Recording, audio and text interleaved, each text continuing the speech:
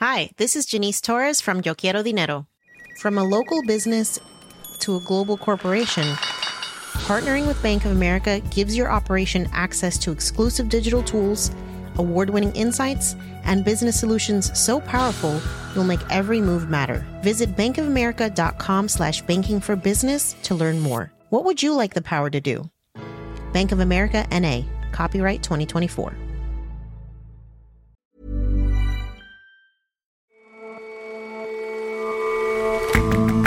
Hello, and welcome to The Intelligence from The Economist.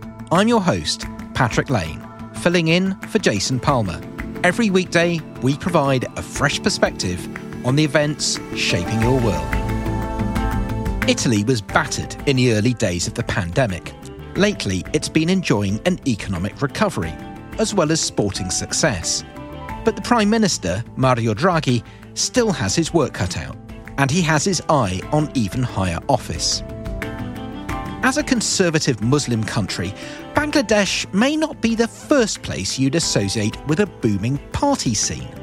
But the beat is throbbing more loudly. We take the pulse of its thriving, but secret, nightlife.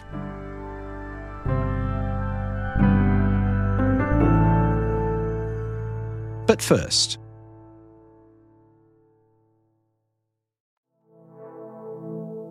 today is a day like no other before it.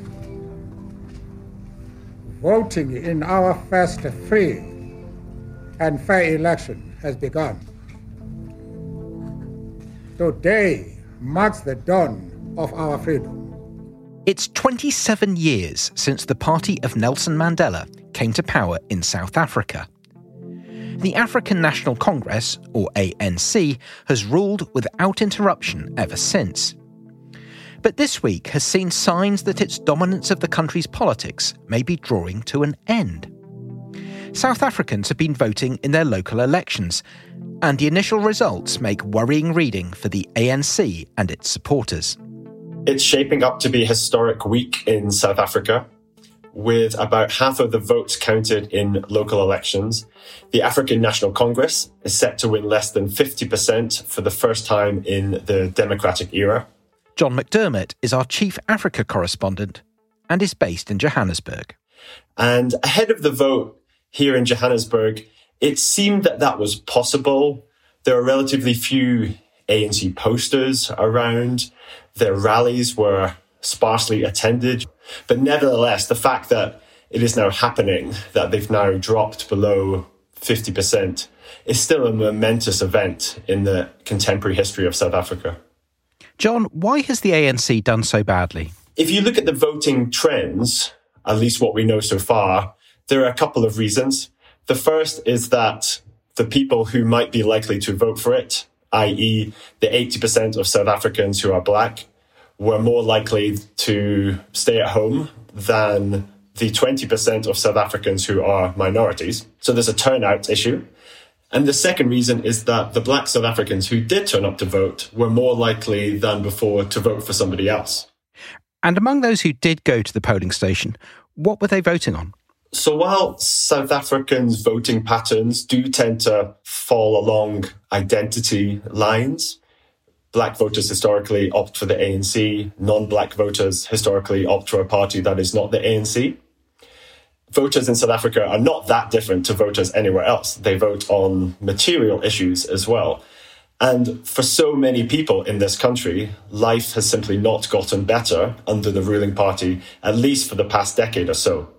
Polls regularly show that jobs are the most important issue, which is no surprise in a country where more than a third of the labour force is unemployed.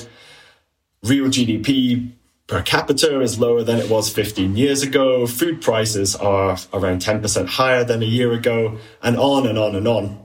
And while some of these problems have been made worse by COVID, frankly, the ANC has not been making the lot of the average South African better for quite some time. And as a result, they were punished.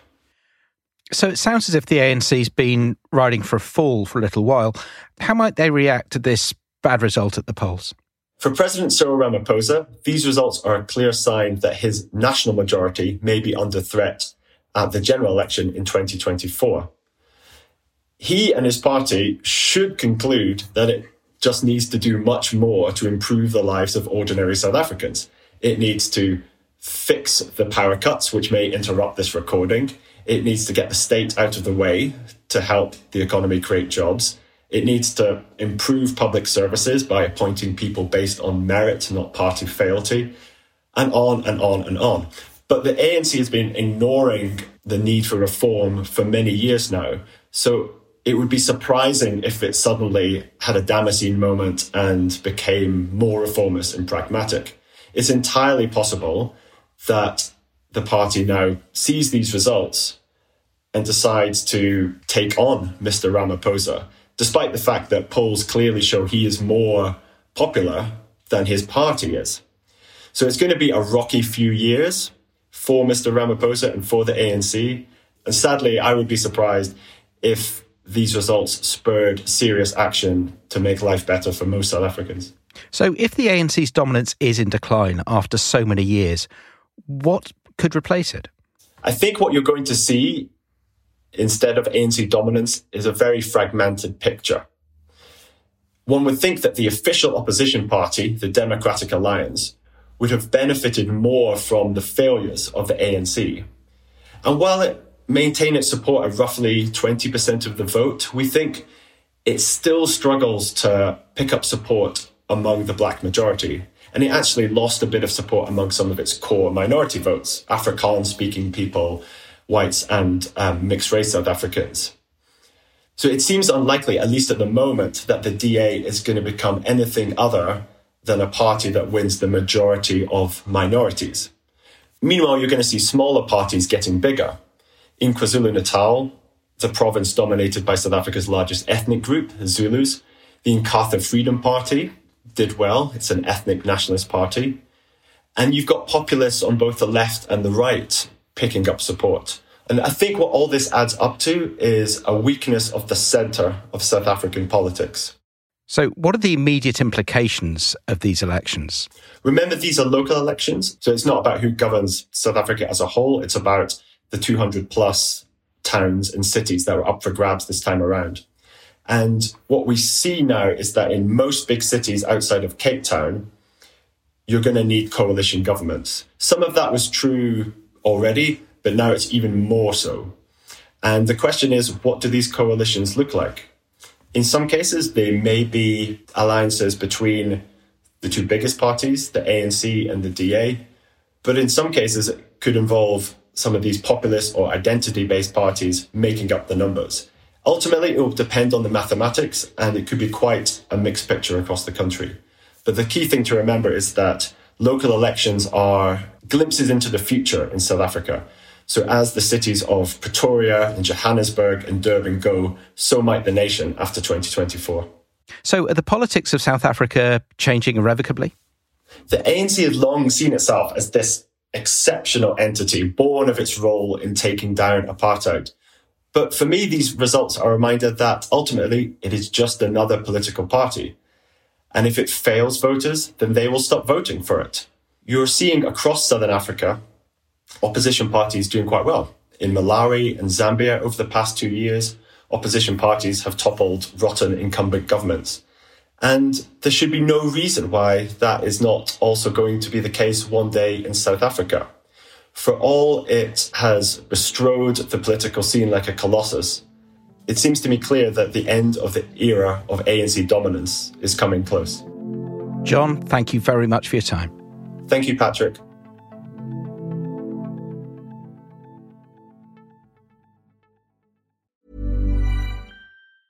Hi, this is Janice Torres from Yo Quiero Dinero. From a local business to a global corporation, partnering with Bank of America gives your operation access to exclusive digital tools, award-winning insights, and business solutions so powerful, you'll make every move matter. Visit bankofamerica.com/banking for business to learn more. What would you like the power to do? Bank of America, N.A., copyright 2024.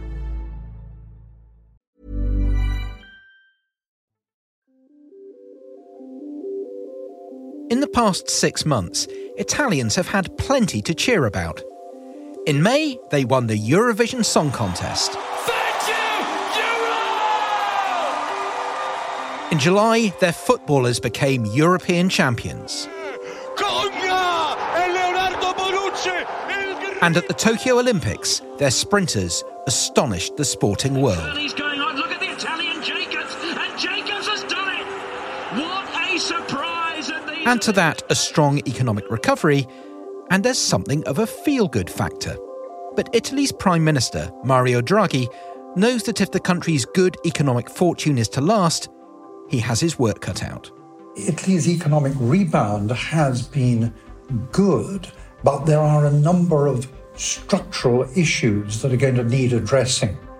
John Hooper is The Economist's Italy and Vatican correspondent. Not least whether Prime Minister Mario Draghi wants to run to be president. So, John, give us a sense of how Italy's economy has fared. The country was badly hit, as I recall, by COVID-19 early in the pandemic. But how are things looking at the moment?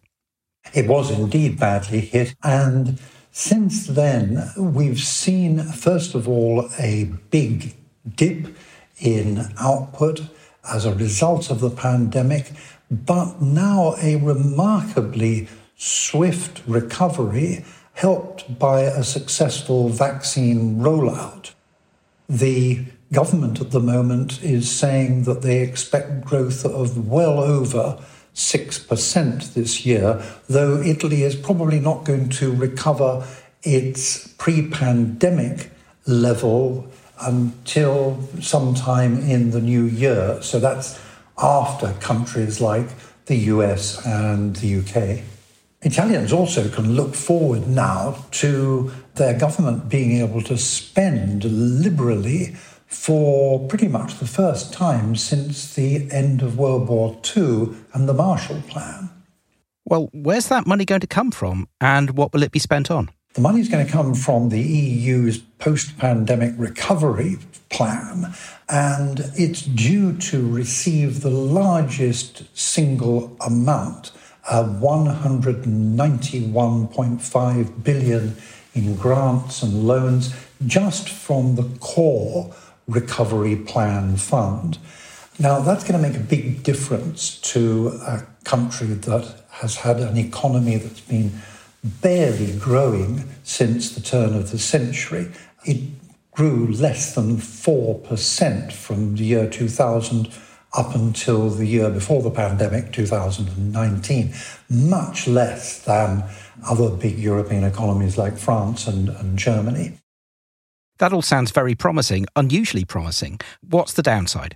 Well, the problem is that this money, while it is a very big carrot, comes with a very big stick. There are strings attached by the Commission in Brussels. And to give you an idea, just to get the next tranche of money, Italy is going to have to fulfill no less than 51 conditions, reforms and investments. The reforms are going pretty well, but the big problem has so far been investment.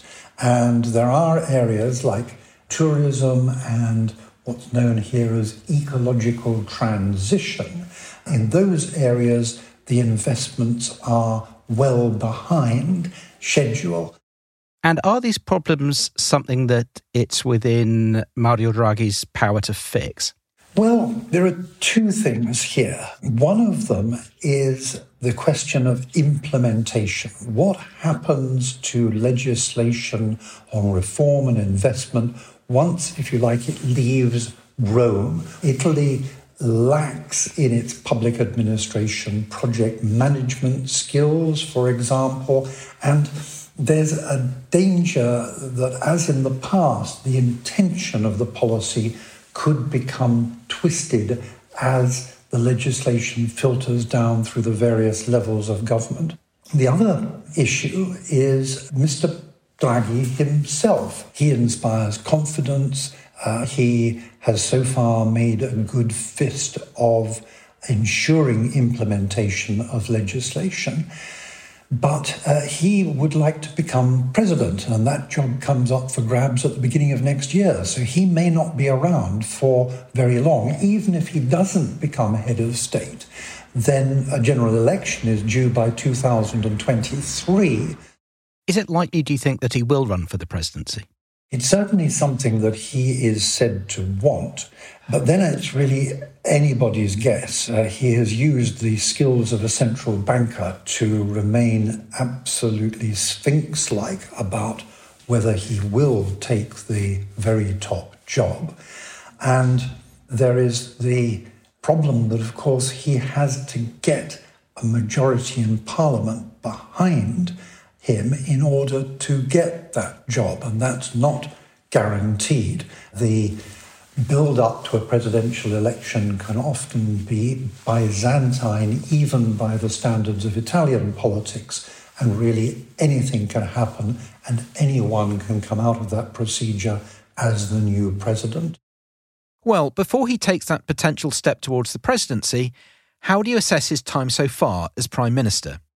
I think that he gets a good score sheet in the circumstances, and the circumstances, of course, have been a pandemic. He will take a lot of credit for having reacted effectively to that with an effective vaccination project, but it has probably distracted him from doing a lot of what he would otherwise wanted to have done. An awful lot is going to depend on what happens later, and specifically whether future governments are going to be tied in to doing the kind of reforms that, frankly, Italy badly needs. John, thank you very much for joining us. My pleasure.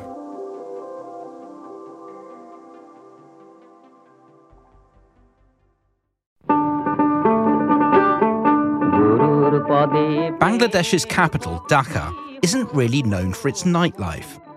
The country is mostly Muslim. Alcohol is illegal, and mixed-sex parties are generally frowned upon. Those who are looking for a dance have become well-practiced at partying in secret. Though more and more, Bangladesh's ravers are becoming bolder. In some ways, Bangladesh has become more conservative in the last few years, but at the same time, the nightlife has really taken off, especially in Dhaka. Susanna Savage is The Economist's Bangladesh correspondent. I think this is because of many factors, but one of the main ones would be social media. This has exposed young, especially urban Bangladeshis to a stream of liberal ideas coming in from other places, but also a stream of different types of music from other parts of the world. Like techno, house, trance and hip-hop from North America and Europe,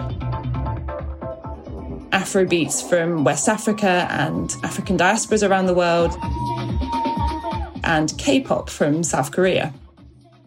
And who is it that's availing themselves of all this international music? Well, you have the elite in Dhaka, and they've always been exposed to transnational ideas and music because they've had the ability to travel and wealth that gives them the sort of privilege to lead a more freer social life.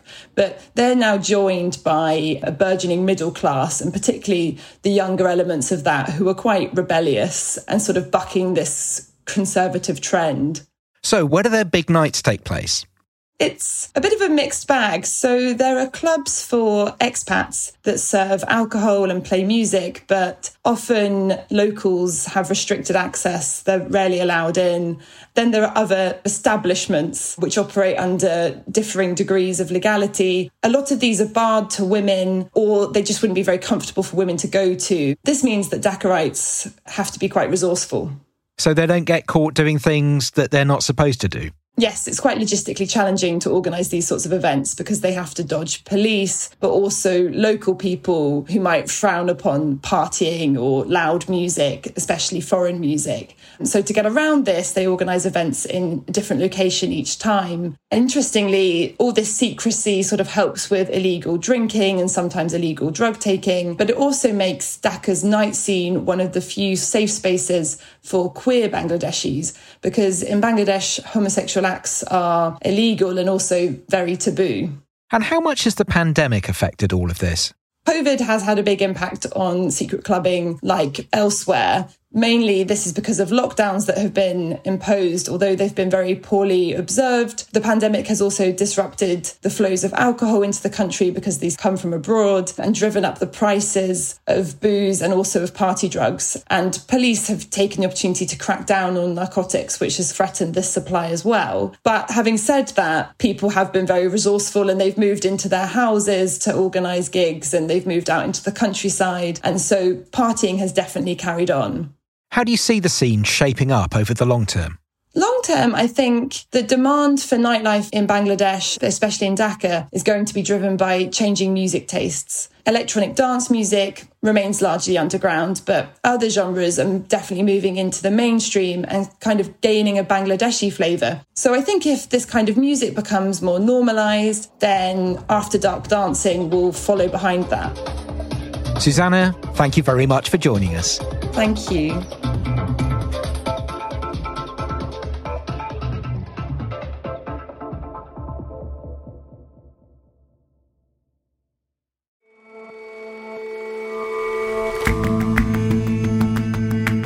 That's all for this episode of The Intelligence. If you like us, give us a rating on Apple Podcasts. And you can subscribe to The Economist at economist.com/intelligence offer. See you back here tomorrow.